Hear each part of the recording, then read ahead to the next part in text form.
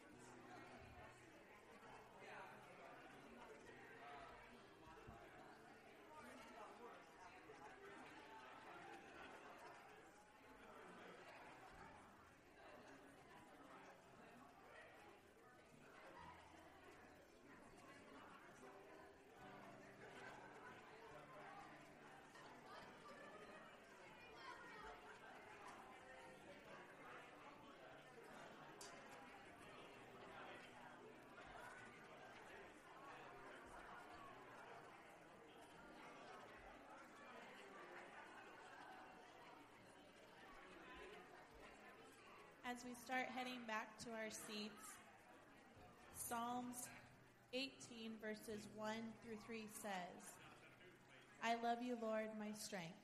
The Lord is my rock, my fortress, and my deliverer. My God is my rock, in whom I take refuge, my shield and the horn of my salvation, my stronghold. I called to the Lord, who is worthy of praise, and I have been saved from my enemies. Let us begin this morning by singing High Above It All.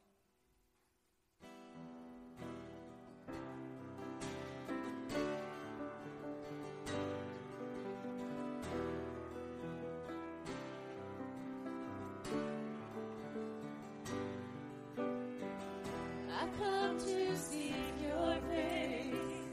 I long for you. You are my hiding place, my safe refuge, and I hide my hope in you.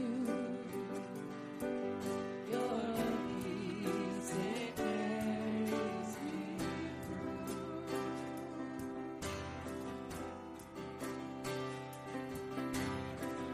Grace deeper than the sea, conquer the grave. You gave it all for me. Your love display. There is power in your name. I give you all my praise.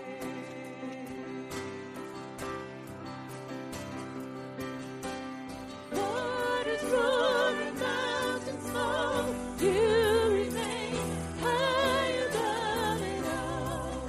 You are high above it all. King of raging nations shake. You remain high above it all. You are high above it all. Almighty God.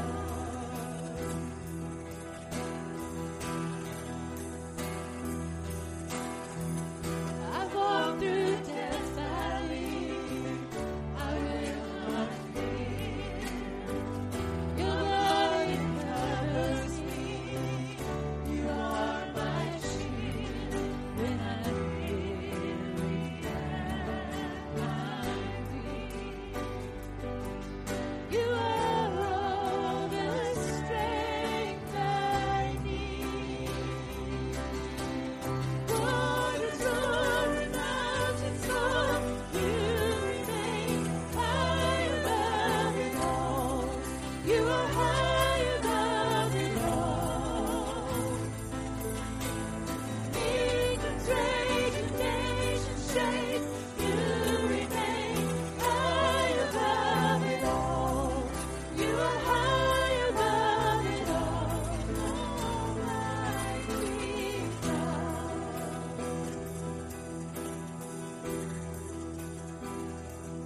There is triumph in your presence, healing in your peace. So I will lift my voice, proclaim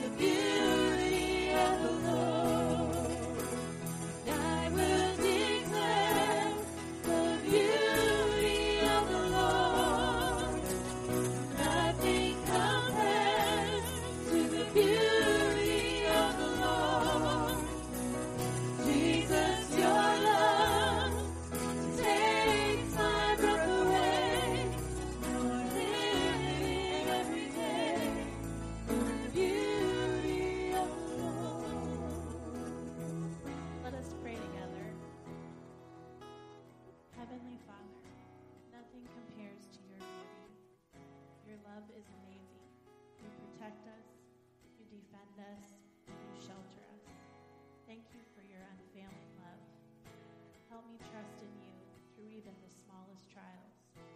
With my trust in you, help me to declare your love to others. In your precious name, amen.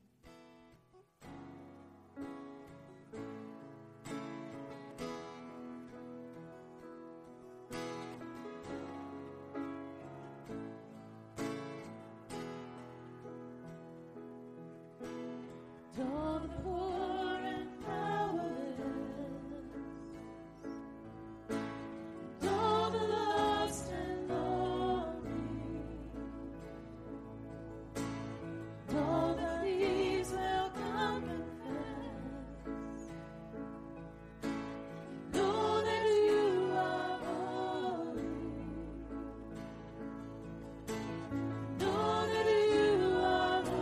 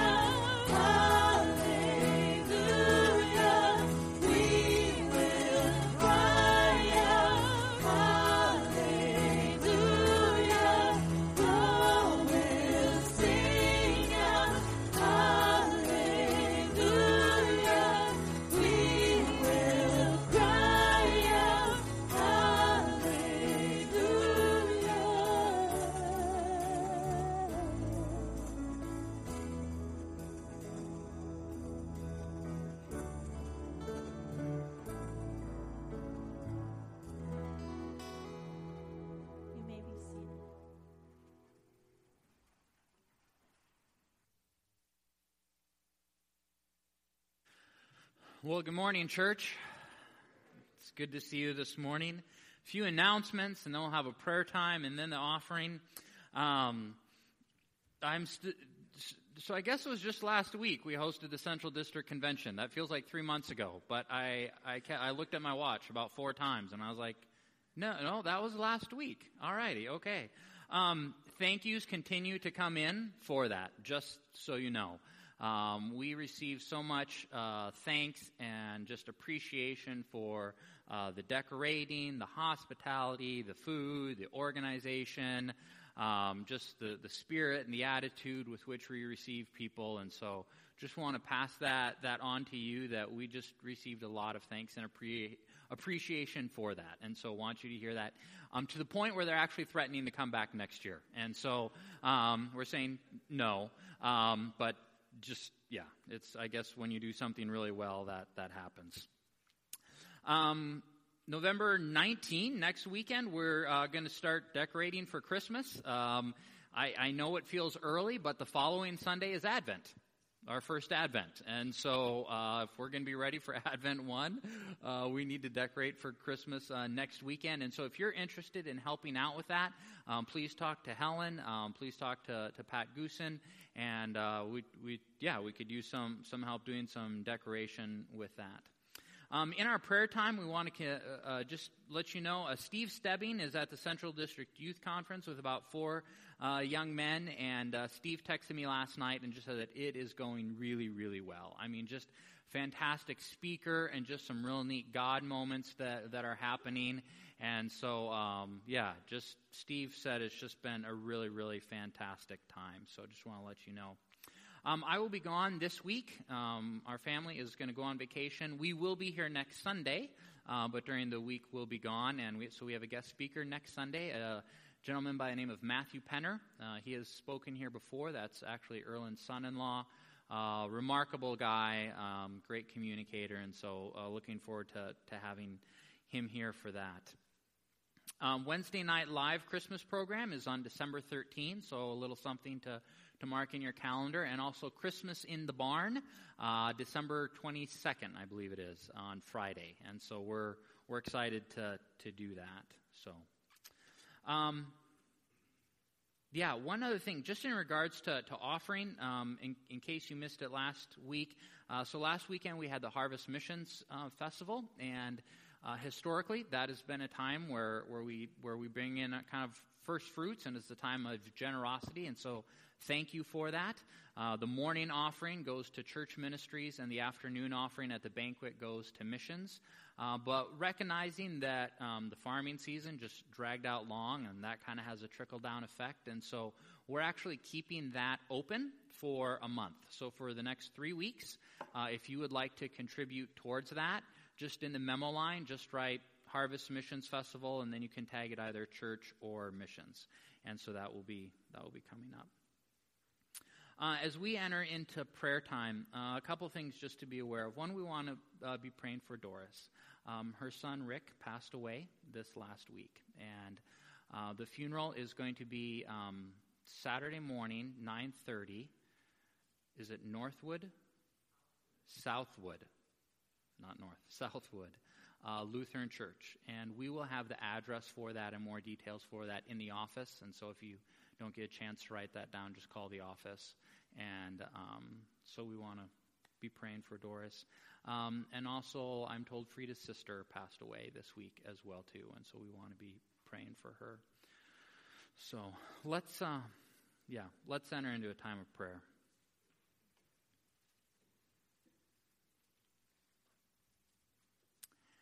Heavenly Father, this morning we come before you with humility.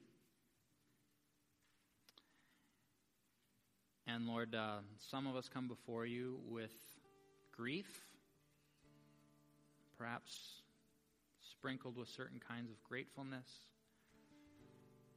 Lord, we pray for Doris this morning as she prepares to bury a son.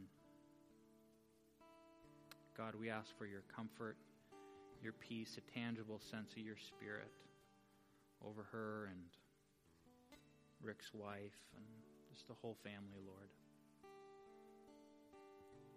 Pray for Frida, for the same, Lord, that she would know your peace, And God, for us as just fellow brothers and sisters, Lord, show us how to comfort and to come alongside.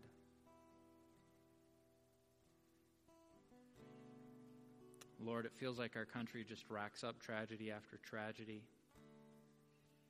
We think of this church that experienced the shooting down in Texas.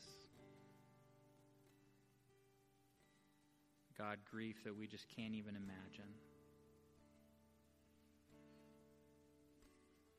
And yet, Lord, by your Spirit, it is turning into a testimony that we can't even imagine.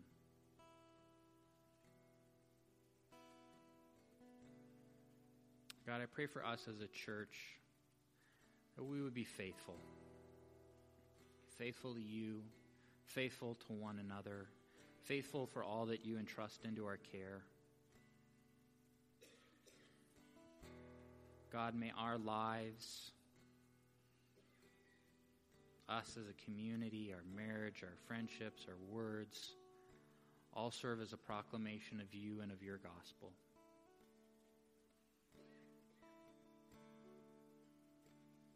God, we ask for more opportunity to share the good news of your gospel with those in our circles. Because that really is the most remarkable gift that we can give anyone. God, we pray for your kingdom come in Nebraska. And thank you that we get to be a part of that. Lord, this morning as we continue to worship and to celebrate and give of tithes and offerings and open up your word and study scripture, and Lord, we want to hear from you. We want to worship you. So Lord, for each of us here today, we just open ourselves up and say, Lord, here I am, speak to me. Lord, we want to receive whatever it is that you would have for us. Whether it's a word of encouragement, a word of correction, or just simply a truth about how you see us. Lord, I pray for all those here that our minds would be saturated in truth and not the lies of the enemy, but God, that we would walk in your truth. Thank you for this morning. We love you and we worship you. Amen. Ushers.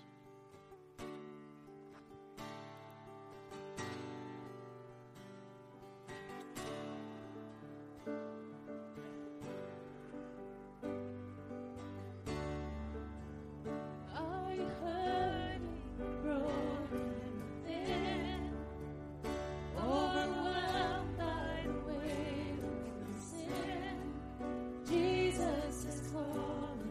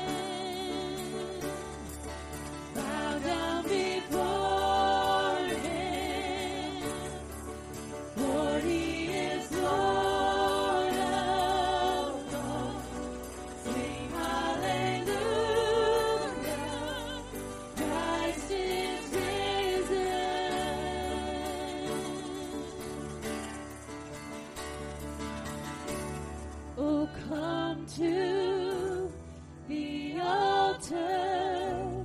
The Father's arms are open wide. Forgiveness was bought with the precious blood of Jesus Christ. Will come to the altar. The Father's arms are open wide. Forgiveness was bought with the precious blood of Jesus Christ.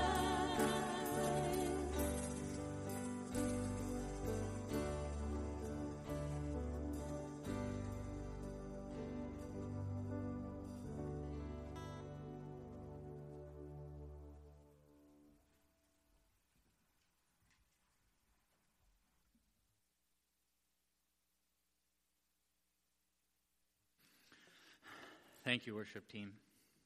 I'm going to invite Helen and Loretta and Becca, if you guys would come forward. So last week we had the Central District Convention, and these three young ladies served as our delegates for the convention. And so that meant that they got to sit in on the business sessions and vote on our behalf and that kind of thing. And so I asked them to share just a little bit of what they learned and some of the things that impacted them and that they walked away with. And I'll let them share, and then I'll share a few things as well, too, but I'll let them share. I'll start. I really enjoy going to conferences. I know that sounds kind of crazy to some people, but I enjoy just meeting old friends, and just because there's always people there that I meet and love. But one of the greatest experiences that I experienced this last weekend was helping Christine lead in worship. It was just wonderful to see the church full of men and women praising God together. That was just so cool to me. Then the other thing that I wanted to mention, Scott Thomas, our speaker, he was just fabulous. The first message was entitled Victory Through Weakness, and I could identify that with that. When we talk about weakness, he talked about the fact that he talked about this treasure that was in weak containers, just jars of clay, just weak, and that I could identify with. But in that weakness was this treasure which is Jesus and the gospel, where there's so much power in knowing Jesus and in spreading the gospel. So when we are weak, that's what he emphasized. There's strength in that weakness, and that's the power of the gospel. Then the challenge that Luke said to talk about maybe something that challenged me for the future. Well, when I heard Rick Eshbaugh, our Central District Conference leader, he challenged us this next year to meet with 10 people that didn't know Jesus and to share that gospel. Well, I didn't stand up. I thought 10 people, that's a lot. But I'm going to take that challenge, and I'm going to start with one, I guess, because we need to be sharing the good news with other people, and I want to take that challenge to do that. This was my first time to attend Central District Conference, and I was a little intimidated, is there unspoken rules that I should know or that sort of thing? So I was like, oh, boy, all these people that are way more wise than I am are gathered in one place. But there was a lot of, I don't know if all of you guys were able to experience the conference firsthand, but there was just a lot of energy that went into putting the conference on. And then once you were here, the sanctuary, there's just a lot of energy. And it was really exciting. And I think the biggest takeaway that I had leaving the conference was just that, wow, we all have a part to play. And that was exciting to see for our church, people in our congregation carrying out their roles that they were assigned to, or they graciously took the time to contribute in that capacity. And so that was really exciting to see, just members of our church stepping up. And then also to realize, wow, we aren't in this alone. There are churches all over, I don't even know all the locations people came from, and they're playing their part. And so that was the biggest takeaway that I had was, wow, I played my part during CDC, but now, in the grind of things, what is my role to play? What's my part in this? in God's story. And so, I guess that was my takeaway of, what's my role to play, and how does our body here in Henderson, what's our role, and how does that contribute into God's larger story? Well, I remember when we started to plan for the conference and how we spent just several nights, I think, trying to come up with a theme and what should we focus on. And we came up with this verse, but we have this treasure in jars of clay to show that the surpassing power belongs to God and not to us. The jar of clay is common, but the treasure is of indescribable value. It's sort of like we're the black cloth that shows off the diamond.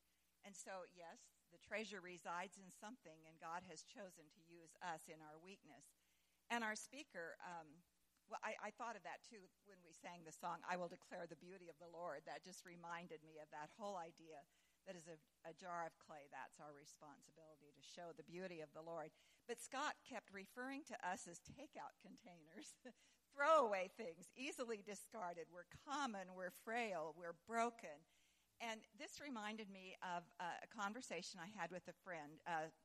We have a friend, Steve Reimer, who lives in Shafter, California. Some of you may know him. He's an almond farmer, and that's what I truly thought he was, an almond farmer. But he contributes greatly to church planting, both in his time, his efforts, and with his money. And in a conversation, they said something about him teaching classes at the seminary that year. And I thought, well, I'm going to explore that. So I wondered how an almond farmer becomes a seminary professor. Well, as it turns out, he has studied and has completed all the work he needs for his doctorate. And so, of course, he's sort of an adjunct there at the seminary when they need them. But he was working on his dissertation, and he just hadn't solved the mystery yet. And his dissertation took him to Israel, to the various the tells where they do the excavations. And he said in every place they explore, they come up with just lots of shards of clay. Very thin. They don't know what it's for. Why would it be there? Among all the other things that seem to be of value, there's just all this rubble, and it's shards of clay. And he said, what we've come up with, we think it would be similar to our foam paper cups. That they also had things like that they would use that were just not of great value. But yes, even then they had takeout containers. And I can just imagine at the market that sometimes they needed something that wasn't of great value to send something home with somebody. And as far as the future, I was just impressed with how diverse we were. It was great to see different races, ethnicities, people from different backgrounds gathering in our wonderful social area there, which was always so well provided with snacks. Being a delegate, I sat in the back. I just kind of thought that's my opportunity to take a back row. And I was by myself until two gentlemen joined me, and they were Apostle Claude Tamba Tamba and the worship leader from the New Jerusalem Temple in Sioux Falls. And by the end of that the sessions, I just felt like they were new best friends. You know, I would love to go to their church. They stood very respectfully, and they didn't sing. They must not have known the songs, but there was one song, and the young man sitting next to me, he is the worship leader, and he sang, and I just enjoyed his beautiful, beautiful voice. And someday I'd like to go worship there, visit them. And then the challenge to me was Christian Coase, who's a church planter in, I'm probably not going to pronounce this, Owatonna, Minnesota. And he just briefly spoke, but he said, we have 30 people that are gathering, and only half of them are Christians. And I thought there's a lot of work for us to do, and I just praise God for that each one will win one in that group setting, and that we will look and see what our mission is here.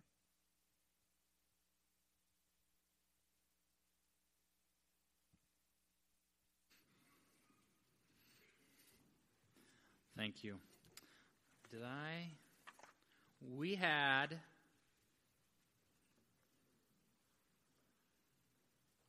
I believe it's 8 churches join our conference this last time. Exeland Mennonite Church in Exeland, Wisconsin. Sand Lake Chapel in Stone Lake, Wisconsin. Strawberry Lake Mennonite Church in Ogema, Minnesota. Ogema, Minnesota. Lake Region Mennonite Church out of Detroit Lakes, Minnesota.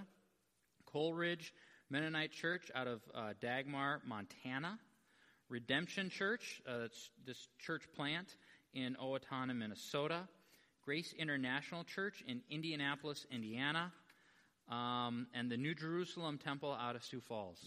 And so that was really exciting. And so, that's part of our conference now. That's part of our family. I mean, we know a lot of the familiar ones, there's one in by Huron, and there's one out west, and that kind of thing. But now you need to start including more in Minnesota and Wisconsin and Indiana in the mix, which was really neat.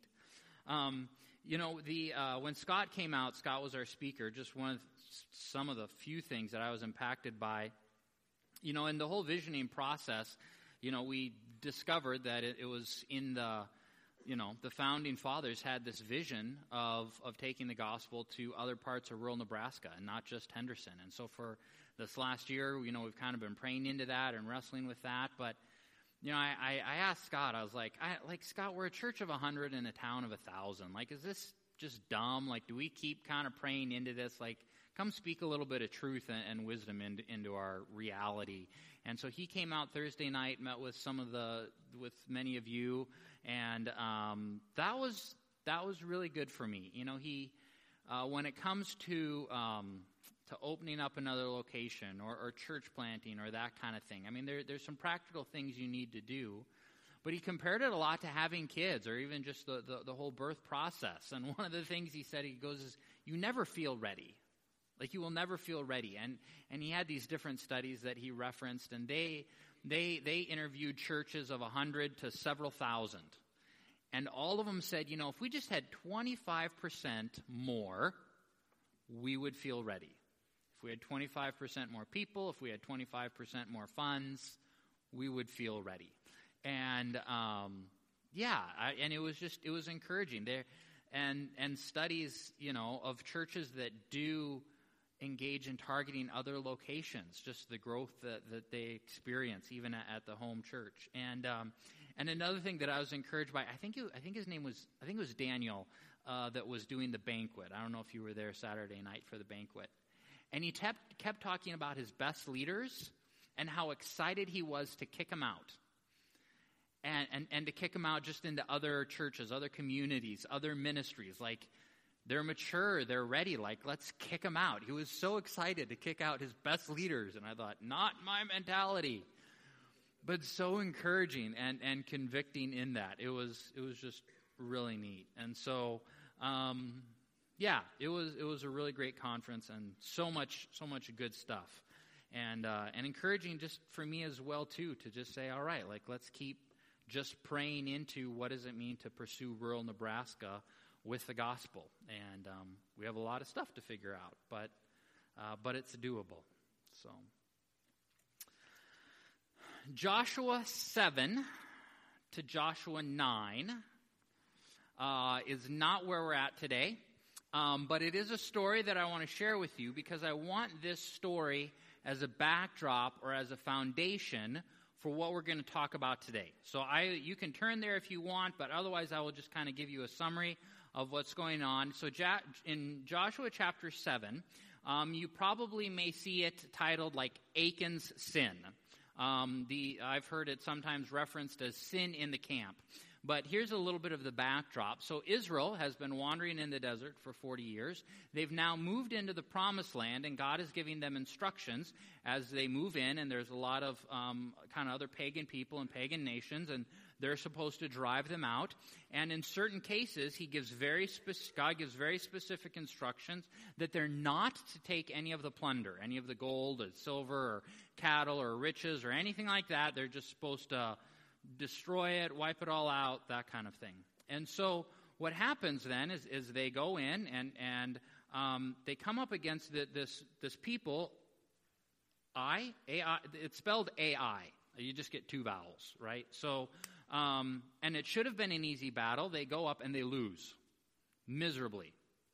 And Joshua immediately recognizes that something's wrong, and so he goes into just prayer and confession mode before the altar. And then it says this, and I've edited out some of the words just to make it more concise, but this is what God says. That God tells Joshua, stand up what are you doing down on your face? Israel has sinned. They have violated my covenant. They have stolen, lied, put them with their own possessions. Like they stole some stuff, they put it with their own possessions. That is why the Israelites cannot stand against their enemies. They have been made liable to destruction. I will not be with you anymore unless you destroy whatever among you is devoted to destruction. So this guy Achan, when they were going through, he saw some clothes that were really nice, and he saw a whole lot of silver, and he saw a whole lot of gold, and he wanted to keep it for himself. He didn't want to do that. So he takes it back, he digs a hole in his tent, and he hangs on to it. And then the entire nation goes up to battle and loses because of this, because of what he did. And so then they go through this process. He gets singled out, and he and his family are put to death because of this. And then God gives them victory. And the idea is this, that your sin affects me, and my sin affects you. And that we see there are times in the character of God where God does not bless our endeavor because one of us is intentionally hiding habitual sin. And so, this idea that, hey, maybe we want to launch some new VBS or launch an outreach or hold a rally or something like that, but God withdraws his hand of blessing because someone in the group is intentionally harboring unrepentant sin. Unless you think this is an isolated incident, this also happens in Exodus 33. Powerful, powerful story there where the Israelites screwed up again, and God says, I'm going to send an angel ahead of you. I am not going to go with you, but I'm going to send an angel with you instead because of your just continued rebelliousness. And Moses falls on his face before God and says, unless you go with us, do not send us up from here. Because what else will distinguish me and your people from all the other people on the face of the earth other than your presence? Great passage. Love that passage. There's so much good stuff in this passage. Did you know that in North America, and I forget if it was Ed Stetzer or Thomas Rainer that was sharing this, in North America, it is not the liberal churches that are growing, it is the conservative churches that are growing. Which kind of seems to go against common sense, because as our culture becomes increasingly liberal, you would think the churches that move alongside it would grow. And they're not. The churches that are getting increasingly liberal are not growing, they're declining, and those that are staying conservative are the ones that are growing. And I think it's because when churches no longer hold that Scripture is true, when they start to say, well, it's got some flex to it, when they no longer proclaim Jesus as the only means of salvation, it's amazing some of the stuff that churches will say or won't say. Just stories I've heard of people going to a church for years and never hearing a clear proclamation of the gospel, never hearing Jesus as the only way of salvation. Even when churches start to endorse just unbiblical forms of relationships or marriage, I don't believe that God blesses that and that he does withdraw his favor. So in this story of Achan's sin, this story is known to Nehemiah. This is in his scriptures, this is in his Bible. He knows this story, and he knows that this is part of God's character. And what we are about to see as we look into Nehemiah is that the Israelites commit a sin. And it's kind of a big one. But it's an internal sin, right? This is not an external pressure. This is an internal thing. And it's pretty bad, and they're committing offenses against one another, which is really bad. But I believe that Nehemiah recognizes that the bigger picture is the potential for God to remove himself from this project, and then their whole thing is done. If God says, you know what, you guys are just continuing in just unrepentant sin, I'm withdrawing. Nehemiah knows that everything they have worked for is done. It is over. We've been working through Nehemiah, amazing book on leadership, probably one of the best books on leadership that you will read or study on it, and it applies to church, it applies to home, it applies to marriage and family, it applies to running your farm, your business, your community involvement. There's so much overlap that's going on. In chapter 1 of Nehemiah learns that the walls of Jerusalem are still in disrepair. They've been torn down. Jerusalem had been conquered earlier, and there have been these waves of exiles that have gone back, but the wall still remains in ruins. And this news just destroys Nehemiah. He grieves. He enters into this season of just prayer and fasting. And out of that is burst within Nehemiah this vision that he must be the one to do something. That this is not like, hey, God, would you stir up someone else to go fix that? Out of that time, Nehemiah becomes convinced that he must do something. And so he begins to pray for opportunity, which is, that's unique. And rather than praying that someone else does something, he prays for an opportunity for him to do something. In chapter 2, Nehemiah risks it all. He goes before the king. He risks his very life to go before this king. He has a list of requests that a temperamental, narcissistic dictator are unlikely to grant. But God works a miracle, and he does it. And he blesses them, and he gives them the permission to go and do this thing. Nehemiah travels to Jerusalem. He inspects the wall, and he just gives one of the best vision speeches possible. And he addresses the question, what's the problem? What's the solution? Why do we need to do something? Why do we need to do something now?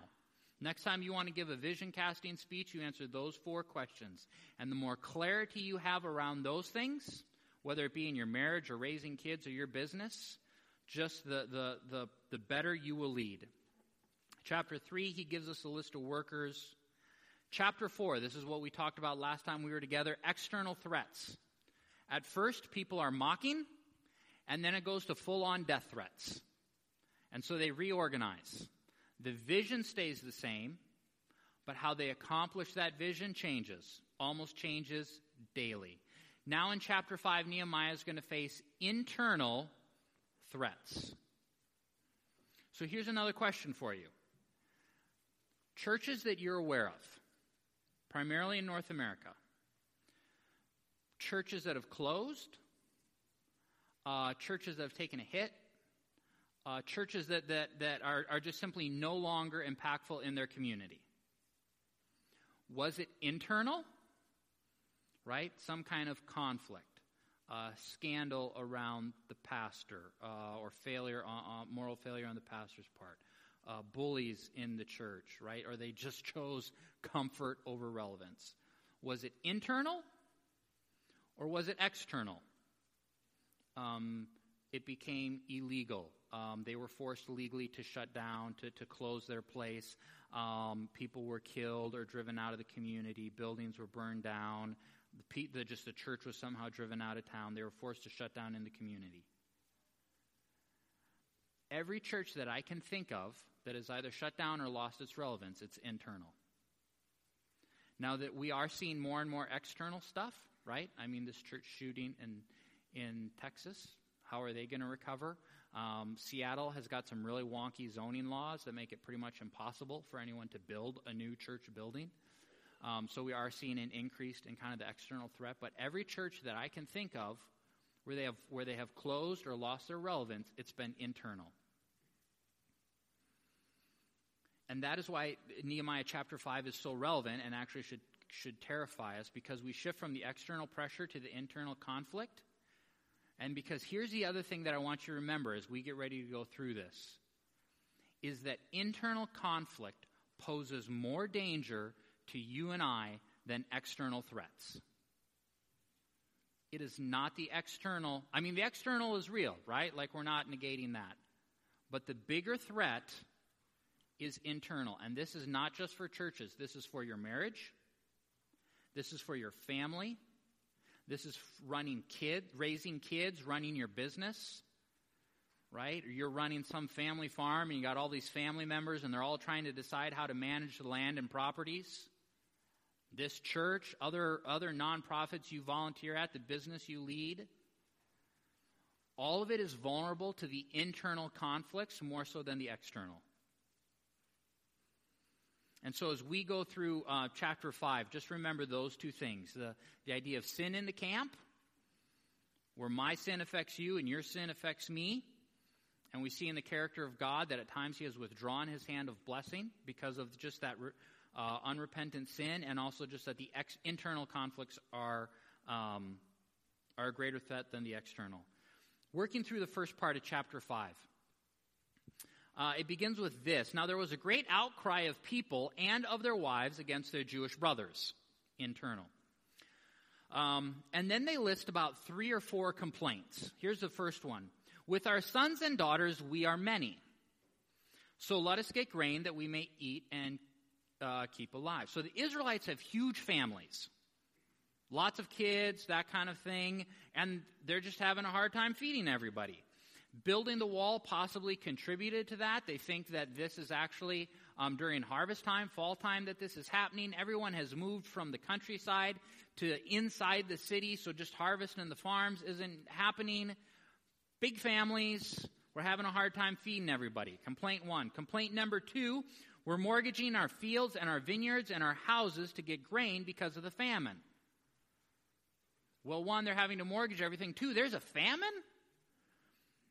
We covered so much ground so fast at the beginning of the book, the writer of Nehemiah forgot to mention, oh yeah, by the way, there's a famine in the land. That's kind of a pretty big thing to gloss over, and it kind of makes you wonder, what other little things was Nehemiah having to put up with when he first showed up, oh yeah, there's a famine. 3rd, we have borrowed money for the king's tax on our fields and on our vineyards. They're having to pay taxes. And they're having to borrow money to pay for it. Okay, but now here's where it gets really twisted and sick. Now our flesh is as the flesh of our brothers, our children are as their children, so we're all related. Yet we are forcing our sons and our daughters to be slaves. Some of our daughters have already been enslaved, but it is not in our power to help it, for other men have our fields and our vineyards.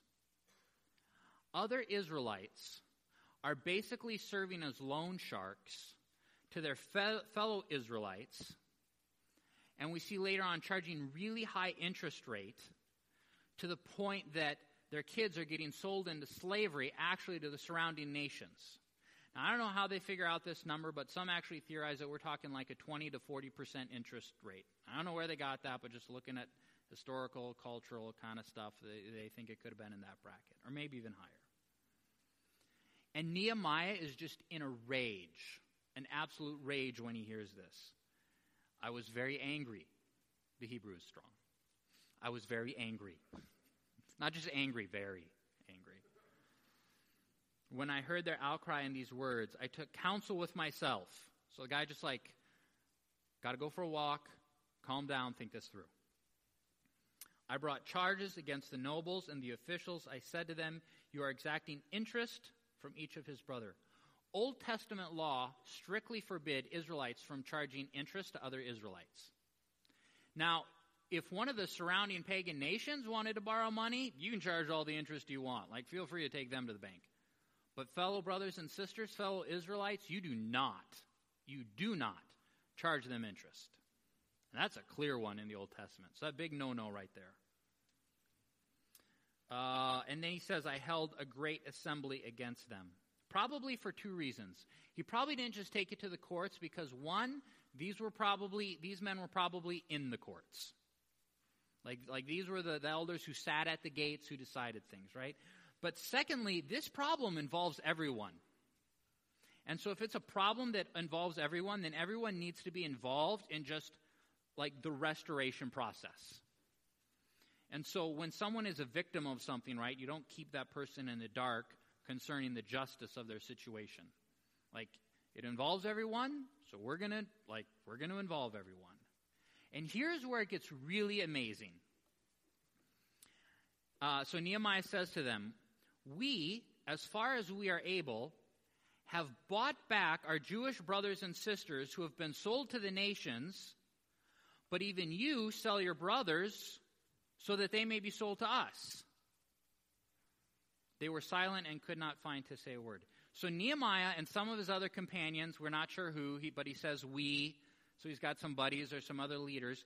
They have been buying back these kids and other people who were sold into slavery to these foreign nations, only to find out that it was fellow Israelites who sold them there in the first place. Are you guys tracking with me? Nehemiah and his companions are having to buy back kids sold into slavery, and he is finding out that it was fellow Israelites who sold them there. These men are completely caught in their sin. They have nothing to say. And in all reality, everybody knows what's going on. Everybody knows that this is a bad thing. But until Nehemiah comes along, no one really had the power or the influence to step in and stop this. I'm not going to read the rest of the chapter, but I do want to point out just a few things. Nehemiah scolds them for harming one another, but he brings it back to the big picture because he says what you're doing is going to result in God being mocked. They agreed to give back the property and the interest. So it sounds like maybe the loan remained, but any money that they gathered off the interest was given back, and they're giving back their property so they can farm again.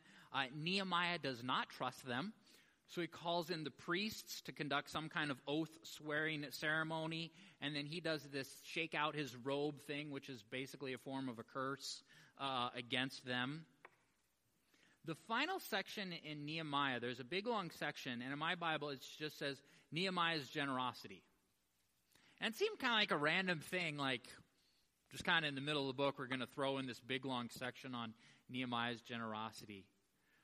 But here's the thing, that actually, the placement of that, it serves as an example and as a contrast to the selfishness that was taking place by these other Jewish leaders. The reason that we see this big statement on Nehemiah's generosity is to contrast the selfishness that was taking place internally amongst these kind of fellow Jewish brothers and sisters. Okay, here's what I want you to remember from this. First of all, I want you to remember that internal threats, your disputes, your conflicts, your sin, they are a greater threat and a danger, most likely, than external opposition.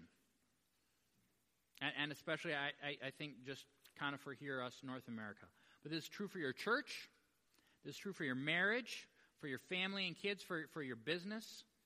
I mean, when we look at chapter 4, we actually see that the external threats galvanized and like their commitment and their efficiency that we had never seen before. The enemy tried to create confusion and spread lies and to intimidate them, and so they mocked them and they threatened them with war, and it only served to galvanize their resolve. Their commitment goes through the roof. Everyone moves into the city. Everyone takes up arms. They work from early morning until way after the stars come out. Marriages, families, they can withstand a lot of external pressure. But when things fall apart at home, when things fall apart between the couple, that is when you are really in a dangerous spot. That is when you are vulnerable. You know, we'd send out Trek teams all the time, and about the 4-month mark, they'd start sending in emails. And it was never about the externals. It was always the internal relationships, conflicts, interpersonal relationships, stuff with the missionaries. They'd say, we're having all these problems and it's so hard, but we look on Facebook and all the other teams are doing so well. We think that we're the only ones. We'd laugh because we get the same email from the other team. It's like, who puts your dirty laundry on Facebook, Sometimes I just wanted to forward their emails to one another and be like, no, you all have issues.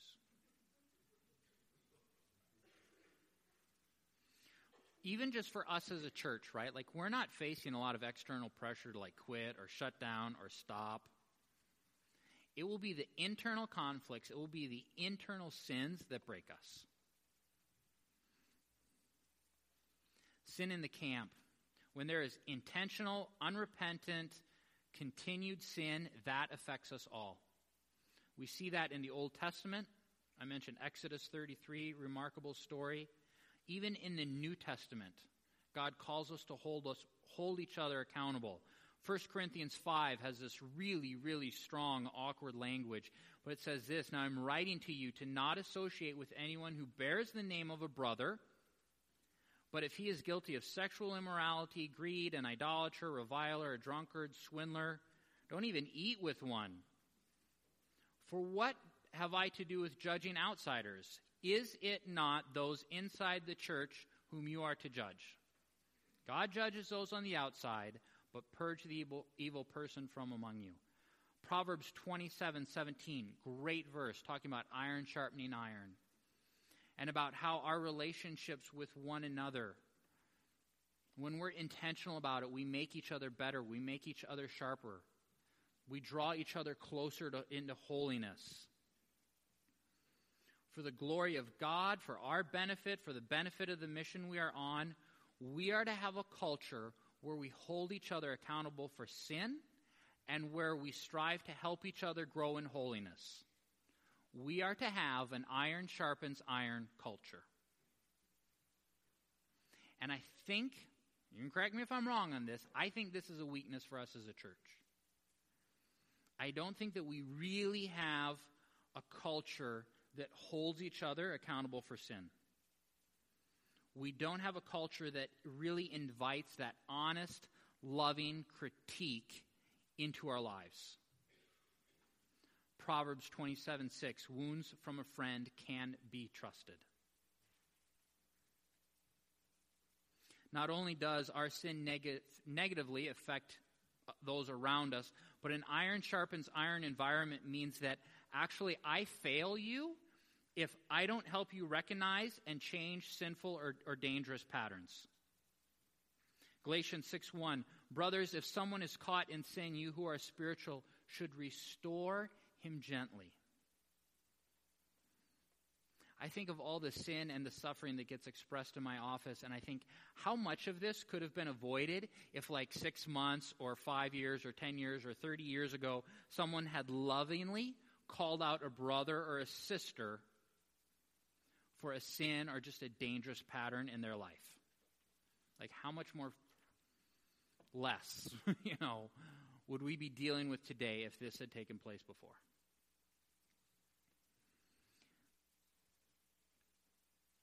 And if you keep playing this out, okay, what this means is that every time a marriage fails, every time a kid walks away from the Lord, every time someone gets in trouble with the law or something like that, anytime something like that happens amongst our people,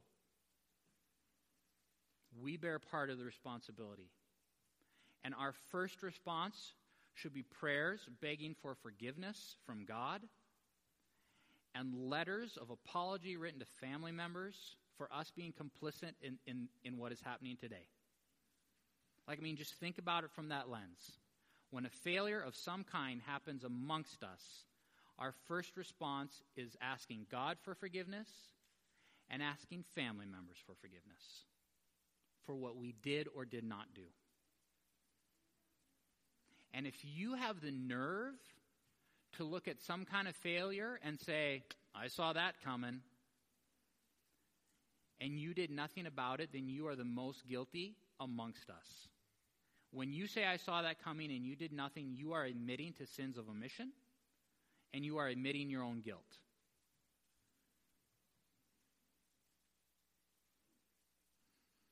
All that to say, when a brother or sister fails in our midst, that's on all of us. But I think this is a weakness of us. I don't think we really have a good system or a culture where we really do that and where we're vulnerable and where we even say, "Look, I give you permission," and you don't have to tell everybody this, right? But do you have a couple people in your life where you can say, "I give you permission to say the hard things into my life, and I'll hear it"? I think this is also one reason why church membership is so important.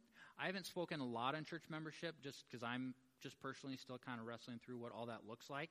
But I know it's more than you get to vote and you get a grave spot.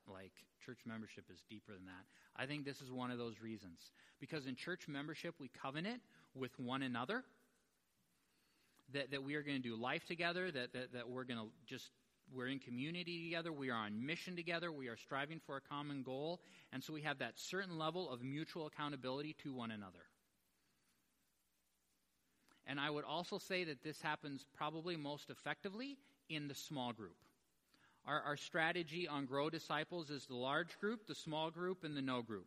Large group is what happens here Sunday morning. Small group is what happens like in our Sunday school or you and some other Christian brothers and sisters. And no group is just you and your Bible just reading and praying. And each one of those provides something that the other two cannot. So if you only participate in large group, don't expect to get the benefits of small group and no group, because you won't. And if you only participate in small group, do not expect the benefits of large group and no group, because you won't. Right? This kind of iron sharpens iron culture happens best in that small group environment. It's not going to happen here on a Sunday morning. And it's not going to happen just with you and your Bible. Because you need that close relationship where you have the vulnerability to say, like, you can say the hard things into my life.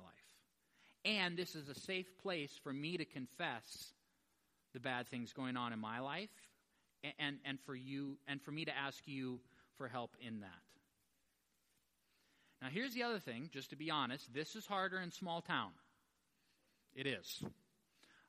When we were in Abbotsford, went to a big church, I don't know, like 500 or 1,000 or something like that. I go to a men's group, I'm sitting across from a couple of guys. Yeah, I can confess my sin to you, because if I quit this church, I will never see you again. So it's easy to let you know some of my dirty laundry. It's harder in small town. It is. Because like you're my third cousin and we do business together and I've known you since the 4th grade and like we're going to share a wing at the nursing home and like that's hard. Like we're staking out rooms. You get 32, I'll get 34. We'll be right across from each other. And we also know that in small town, word of mouth can make you or break you. And so if our reputation becomes, I struggle with sin XYZ, we know that that can last a long time for you to be able to be free of that reputation. So I'm not saying we don't do it. I'm not saying that it's impossible. I'm just saying, like, let's just call this out. It's harder in small town. It's harder in community. And so we got to find kind of more creative way to deal with this, but that's part of our reality. Here's something else. Even if your sin does not cost you your family, it will cost your family. Your wife may put up with your short temper. She may put up with your lack of affection and affirmation and love and romance. She may put up with the fact that you just don't show affection to the kids the way that you should. She may tolerate your sloppy use of money. And she may not leave you for it, but she's paying a price for it, as are your kids. And ladies, he may put up with your acidic tongue and just the way that you demean him privately or publicly, how you manipulate intimacy as some kind of form of control. And he may not leave you for it, but he's paying a price for it. One of the most damaging lies in our culture today is that my actions or my sins only affect me. And no, they don't. They affect everyone around you. And even if your sin does not cost you your family still pays a price.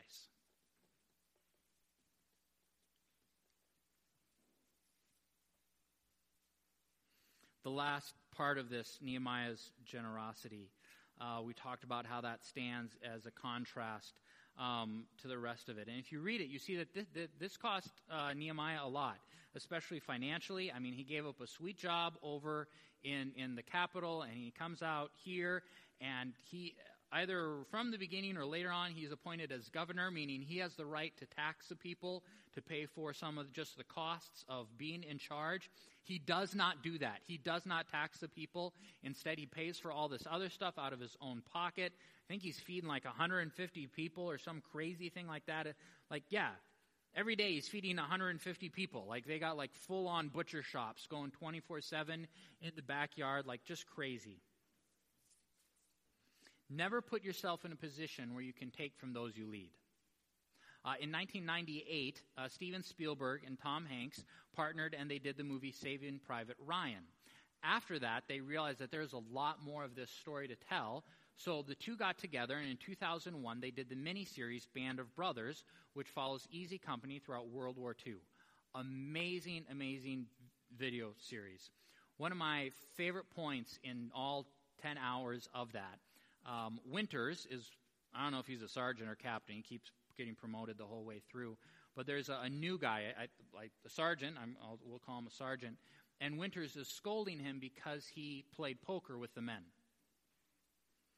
And they're driving along in this Jeep, and they're kind of having this back and forth, and Winters goes, well, what would have happened if you had won?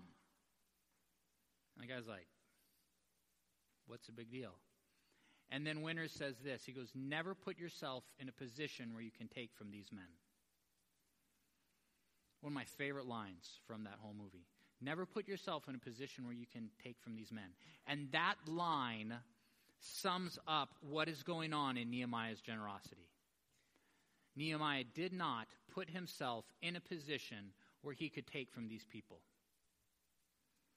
As you lead wherever it is that you're leading, do not put yourself in a position where you can take from them. Also, don't expect others to take greater risks or make bigger sacrifices than you have. Andy Stanley tells the story, and he looks really good in it, so he always feels awkward telling it. But they were building a new project, and they had already asked people to give sacrificially, and he felt like God was saying to him and his wife, and they discerned this together, that he was supposed to go 4 months without a salary. And so they did that, right? Which is remarkable and is inspirational to others. But if your sacrifice and your risk becomes the bar by which everything else is measured, like how much are you calling people to? And if you understand that your risk and your sacrifice as the leader of this, that probably no one's going to surpass what you did, like what are you really calling people to? And last is just that is a faith statement when you make that kind of sacrifice. When you tithe, that is a faith statement. When you don't work on Sundays, that is a faith statement that you are trusting God to help you do the work in 6 days, what others are trying to do in 7. And lastly, there's a lot of good leadership books that talk about the importance of taking care of your people. And that is hugely important. And in this you see that Nehemiah is taking care of his people. But you also see at the heart of this passage that for Nehemiah, the big picture was, this is about God's glory. And we don't want to give opportunity for other people to mock God because of what we are doing. Why do we strive to grow disciples? Why do we strive to multiply churches? Why do we strive to transform communities? It all comes back to this one right here, because we want to see God glorified. And we don't want to give other people a chance or an opportunity to mock our God. This is why we do what we do. This is why we take the risks that we take. This is why we stick to the vision, but we change the method. It all comes back to this. We want the one we love to get all the credit. Amen? Amen. Heavenly Father, thank you for your truth. God, thank you for just an awareness, Lord, that the internal threats are very real threats. And Father, I pray that you would help us develop a culture of iron sharpens iron in our homes, in our marriages, in our church. And God, I admit, not really sure on how to move forward in that, but Lord, we recognize that is a vulnerability of ours, and that we need to strengthen that. We need to do something about that. God, I pray for all of us that we would enter into relationships where there's trust and vulnerability to say, hey, I'm struggling with this. And also to say, hey, you can say the hard things into my life. Father, thank you for your word. Thank you for this group. Thank you for this community. We love you, Lord. Amen. Let us stand together as we sing the last song.